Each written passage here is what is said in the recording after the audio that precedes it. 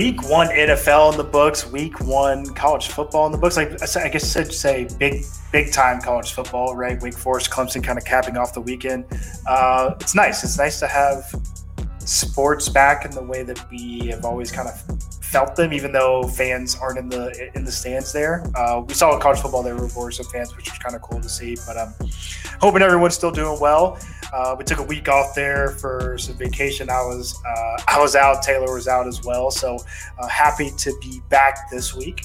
I want to start off with a couple announcements. So the Atlanta Startup Battle, that's going on, I believe, right now. So they've got some signups and going on. So $100,000 for the winner. So your applications can go in today. So check that out. Go to atlantastartupbattle.com. As well as Cox Enterprises Social Impact.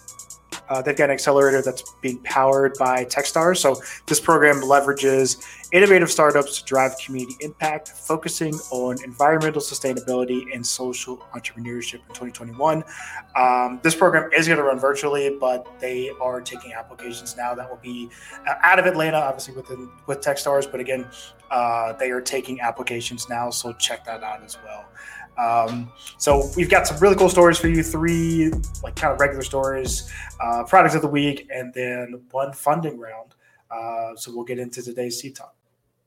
So the first story we have for you today is I think some pretty cool news, right? So everything within COVID, I think everything from a social perspective, we've understood some of the limitations that have been going on within tech, and especially like the connection with I guess you can just say just the Black community, right? So this is pretty cool because 3 Atlanta-based gaming companies have joined forces with Twitch to launch the first ever HBCU esports league. It's cool because it's out of Atlanta, right? Always got a shout out.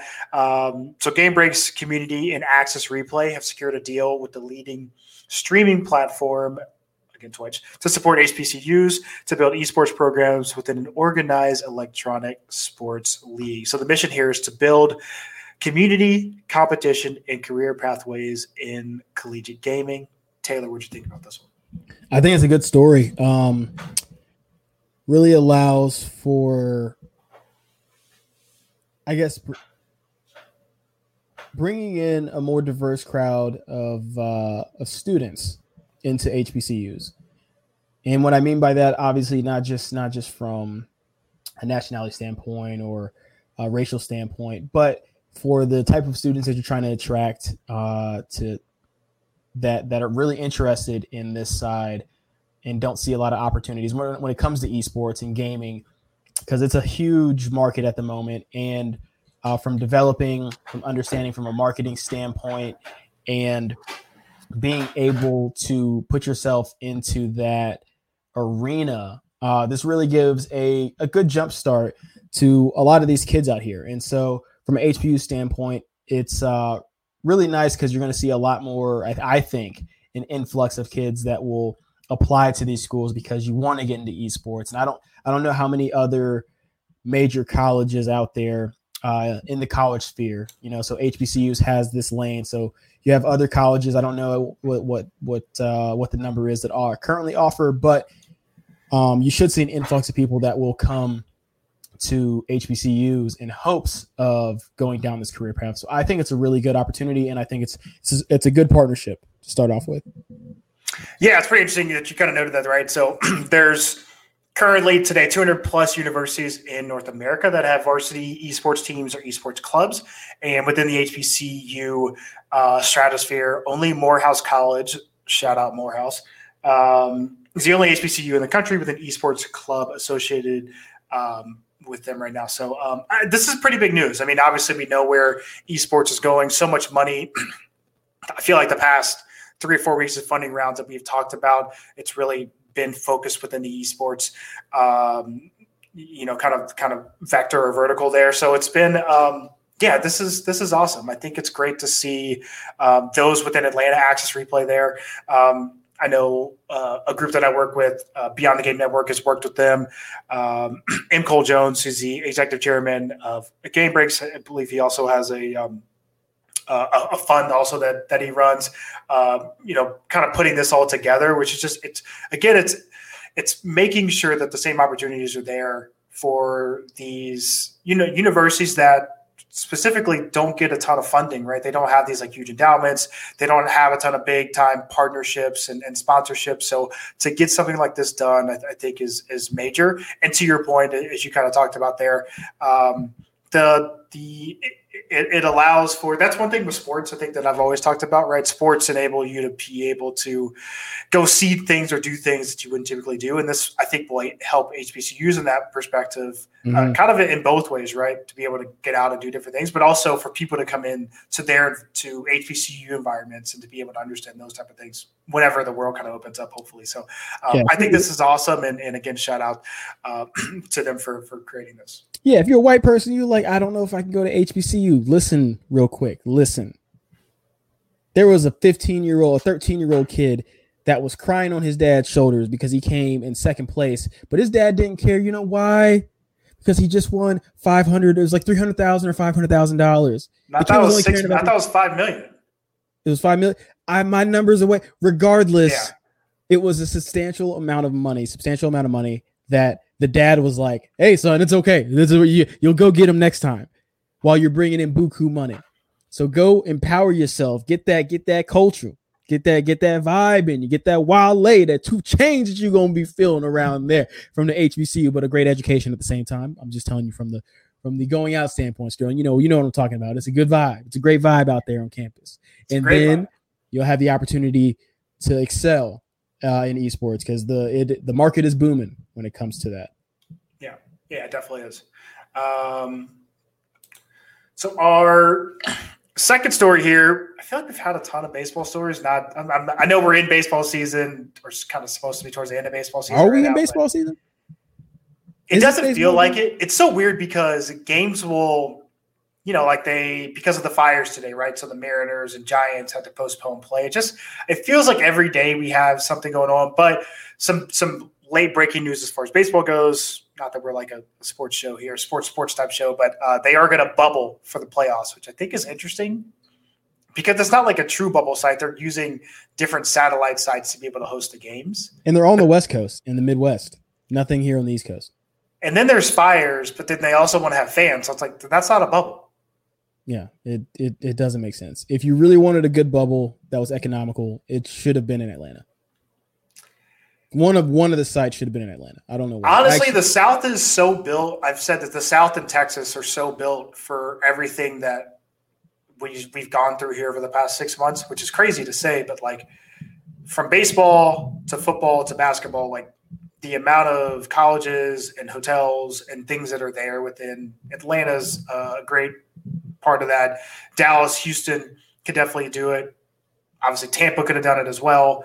Like, there's just so many places that could have housed a lot of this stuff. And after I said that, I realized I was dumb because the numbers are spiking in Georgia. I don't know where they're at right now. Of course. But they're spiking in Florida too, right? Yeah. So from an optics standpoint, Florida, Georgia, and Texas, you just had to eliminate them. Couldn't use them. So I guess I get it from that standpoint. But like you're saying, the infrastructure perfectly built.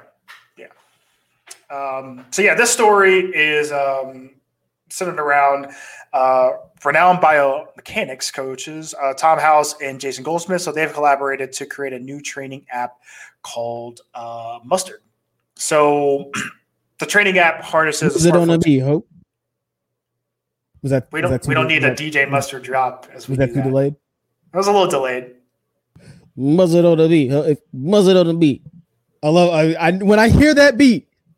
Oh, I know there's going to be some twerking in this house. Oh, it's going to be fire. When DJ Mustard jumps on, it's going to be fire. But the drop was late there. I'm not going to lie to you. You can proceed. So the new training app harnesses a smartphone's camera and the collective coaching wisdom of these two industry leaders. So to be able to guide the development of young athletes and giving them access to elite coaching, which I think is super cool. Taylor, what'd you think about this one? You're going to have a lot of angry parents at the end of the year when they said my baby was supposed to get better and my baby didn't get better. I want my money back, although it is free because it's in beta testing at the moment. It's the beta version has been released of Mustard. So you can get it for free, but people are still going to be complaining because your kid, at the end of the day, is not going to be good. But I do love that you can get elite instruction and you're using your smartphone. And from there, you're going to be able to break down analytics, get your swing right, get your mechanics right. And then you're obviously having professional level critiquing going on. So it really all comes down to the parents.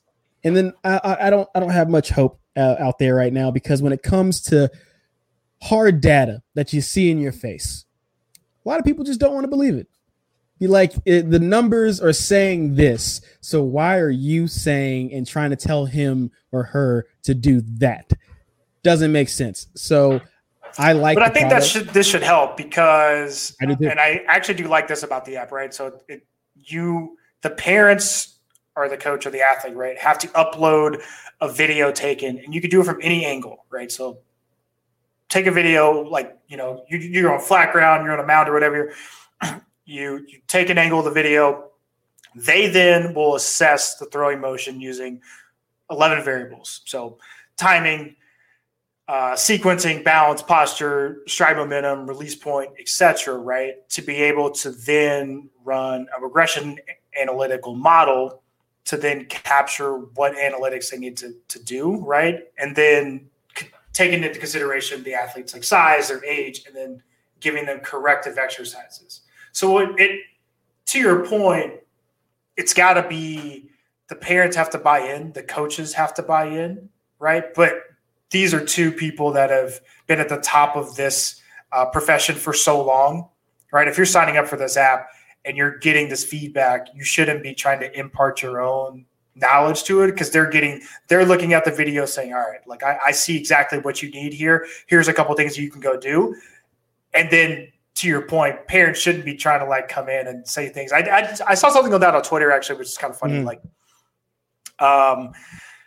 this person was like, I want kids to say yes sir, no sir to coaches, even when they think that they're wrong. And I thought about it for a second. I was like, all right, but if I'm 12 and I've been going to like private instruction and a coach tells me something and I know it's wrong, sure, you could say yes, sir, right? And be like, all right, I'm going to do that.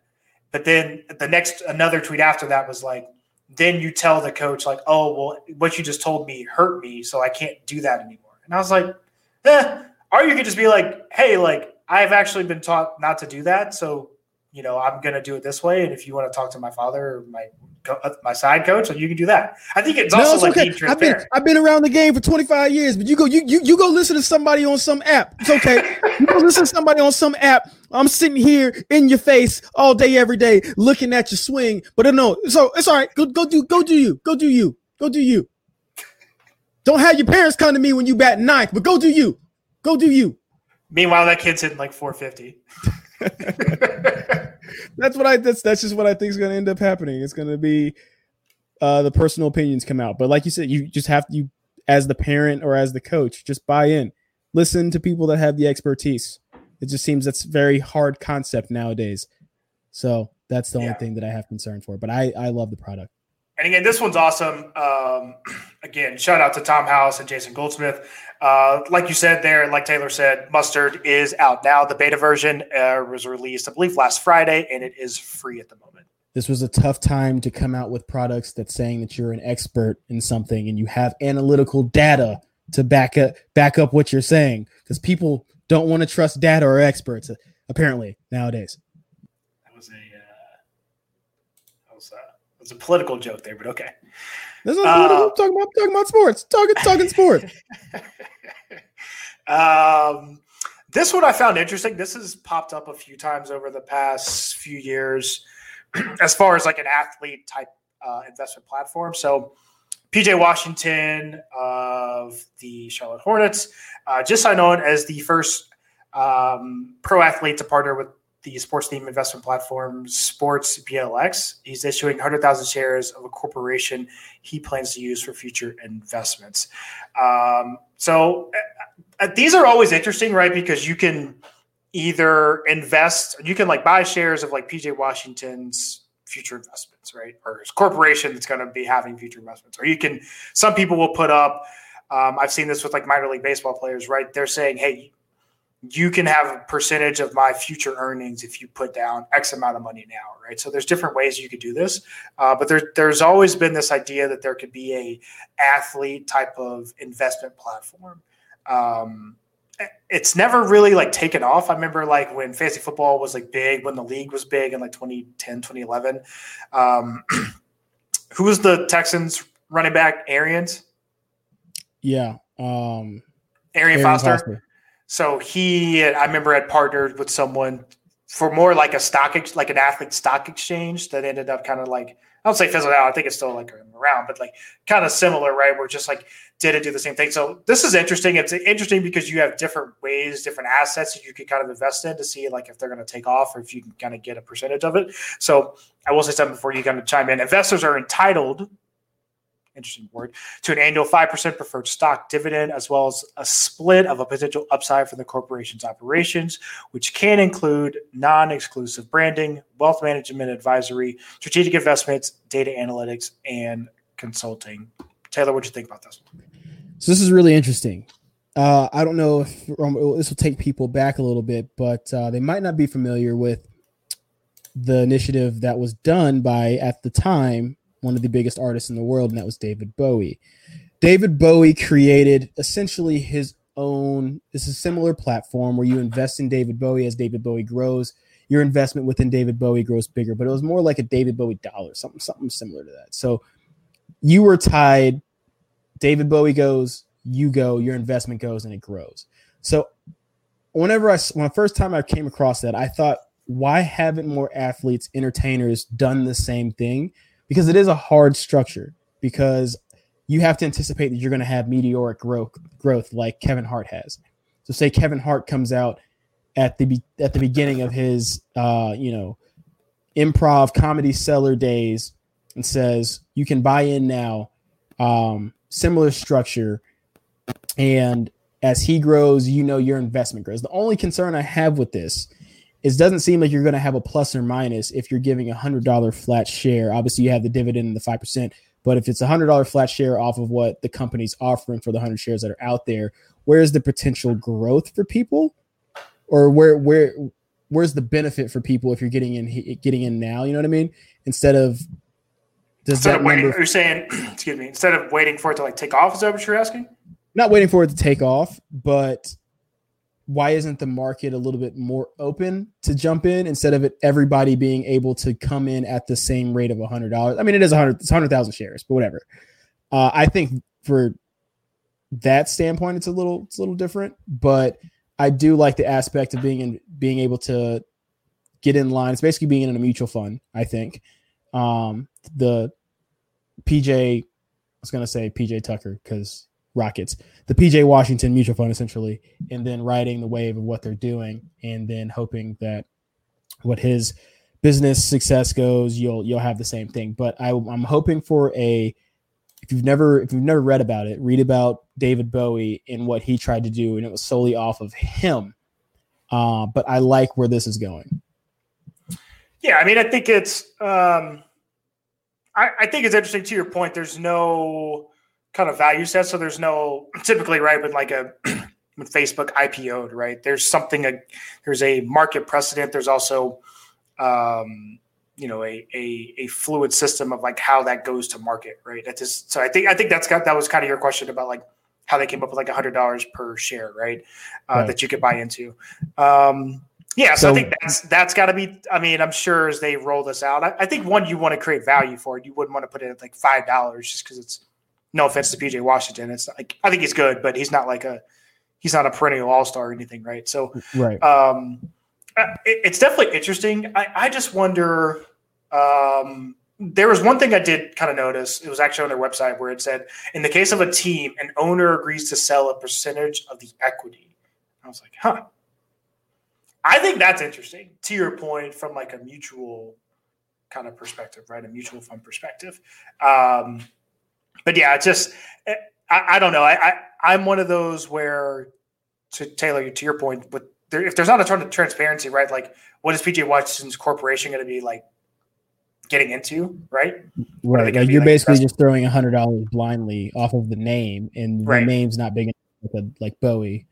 right. I hate to keep going back, but that was the first thing I remember reading about. So what am I No, I actually mean getting into?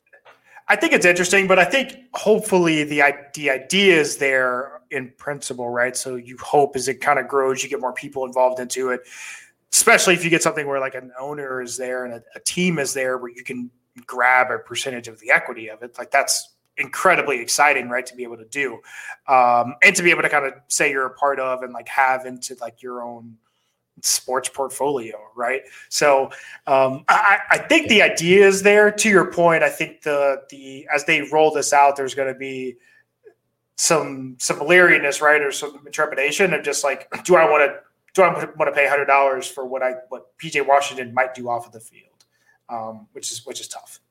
Yeah. So just to wrap up, because I had to just kind of refresh myself a little bit, they were called Bowie bonds, and basically you were buying into, he was trying to garner enough money or gather enough money so that he could buy his 25 albums, sorry.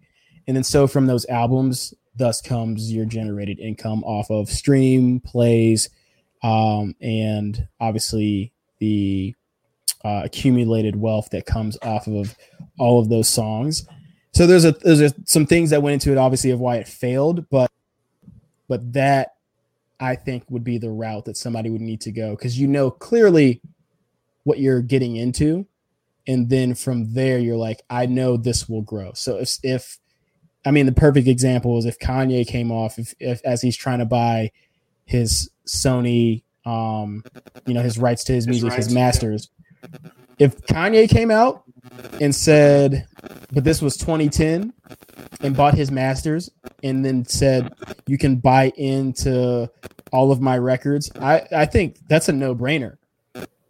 If it was like $500, and you say you're looking at a 10-year return, maturity, I think you would do that. So I like where this is going. I really do. You just have to see what they really do for transparency, like you were saying, for the investor. Yeah, definitely. And again, that's Sport BLX on the investment platform. So the product of the week, I always find something that's like golf related, and it just happens. Did I tell you about my 18th recently? Did I tell you what happened? You did, but let the folks know. I was playing out in on vacation. I played golf with a couple friends that I know, and we had been leading up. You're talking in the group chat. Talking. I'm a fairly competitive person, so I like to talk a little bit larger than my golf game actually is. And I played terrible off the front nine. I got there late. My first two tee shots probably went 5 feet total. So it was good. But then I started to slowly kind of warm up. I think the fourth hole is when my first shot kind of hit. And my buddy was like, there you go. And I was like, yeah, I felt okay. Then I started to really kind of get going, on the turn. I parred the first two kind of leading off. I hit a 45-foot par putt, stuff like that. Just that things are starting to roll. Next thing you know, we look up. I was I'd had a couple of drinks at this point, and next thing you know, I'm on 18, and I believe I was up a stroke. I forget if we were playing skins or not, but I think I'm up a stroke on both on the two closest people. Our other buddy did not play well at all, and when I say didn't play well at all, there was a an airfield on the back nine, so to our left for most of it. So four of his tee shots went towards the airport, over the fence towards planes. Alert the FAA. But I step up. My buddy kind of starts talking a little bit, and I was like, all right, I'm going to take out driver here. It's a par 5. Got a chance to go win against all my friends here, and I absolutely duff the 18th drive. And then because I'd taken my second drive earlier, I had to play it. So then I tried to hit like a 3-iron, which is a pretty good club for me just because it's like a little longer and I can just kind of get through it. And I just did not hit that well. Next thing you know, I'm laying like way back. They're already up there. This is my third shot.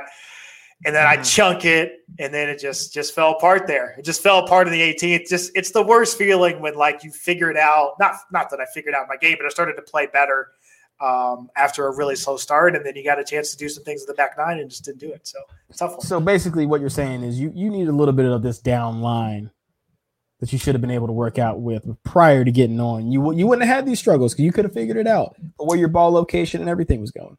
Yeah, so I actually did like this. So one of the reasons I did pull this, so this is Live View Golf, was because essentially they have a really cool like camera alignment to help you really understand your positioning and your swing. So a lot of people, like when you're trying to like record yourself, right, you can do it and then you do it with like an iPhone or something like that. So they have their own really platform and like camera system, right, that enables it to watch you swing and then give you immediate like feedback with like kind of like that what you see on CBS or TBS during the broadcast. So you really like get to like the visuals of like the as Taylor just called it, like that down line, right? So you're able to like see what the path is of your club, also of like your posture.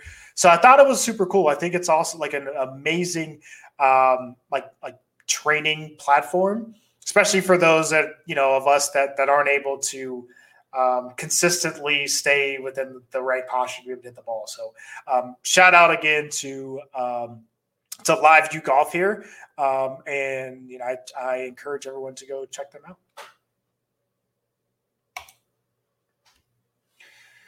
So we've only got one funding round we want to highlight this week. So this is, again, we've had a ton of these where it's just like tons of gaming companies, but Danish educational esports platform Gamer Class raised a $1 million financing round led by Copenhagen-based venture capital fund Bumble Ventures. Gamer Class was founded in 2018. They previously secured a $150,000 investment for a 6% stake in the company from a seed stage accelerator, 500 startups, and became a part of the accelerator's 26th batch of startups in February 2020. So shout out to them. Wanted to highlight that. Again, not a ton of funding rounds have kind of slowed down. Not to say that that's across all of tech. I mean, we all know tech stocks were down here for a couple weeks here, but I expect more and more funding to kind of get back into the sports tech environment here soon. So that's our stories for the week. I'm Steve Mac. That's T Mac over there on IG. Definitely follow us on Instagram, on Twitter, and also find C Talk and Sports Tech Atlanta and subscribe and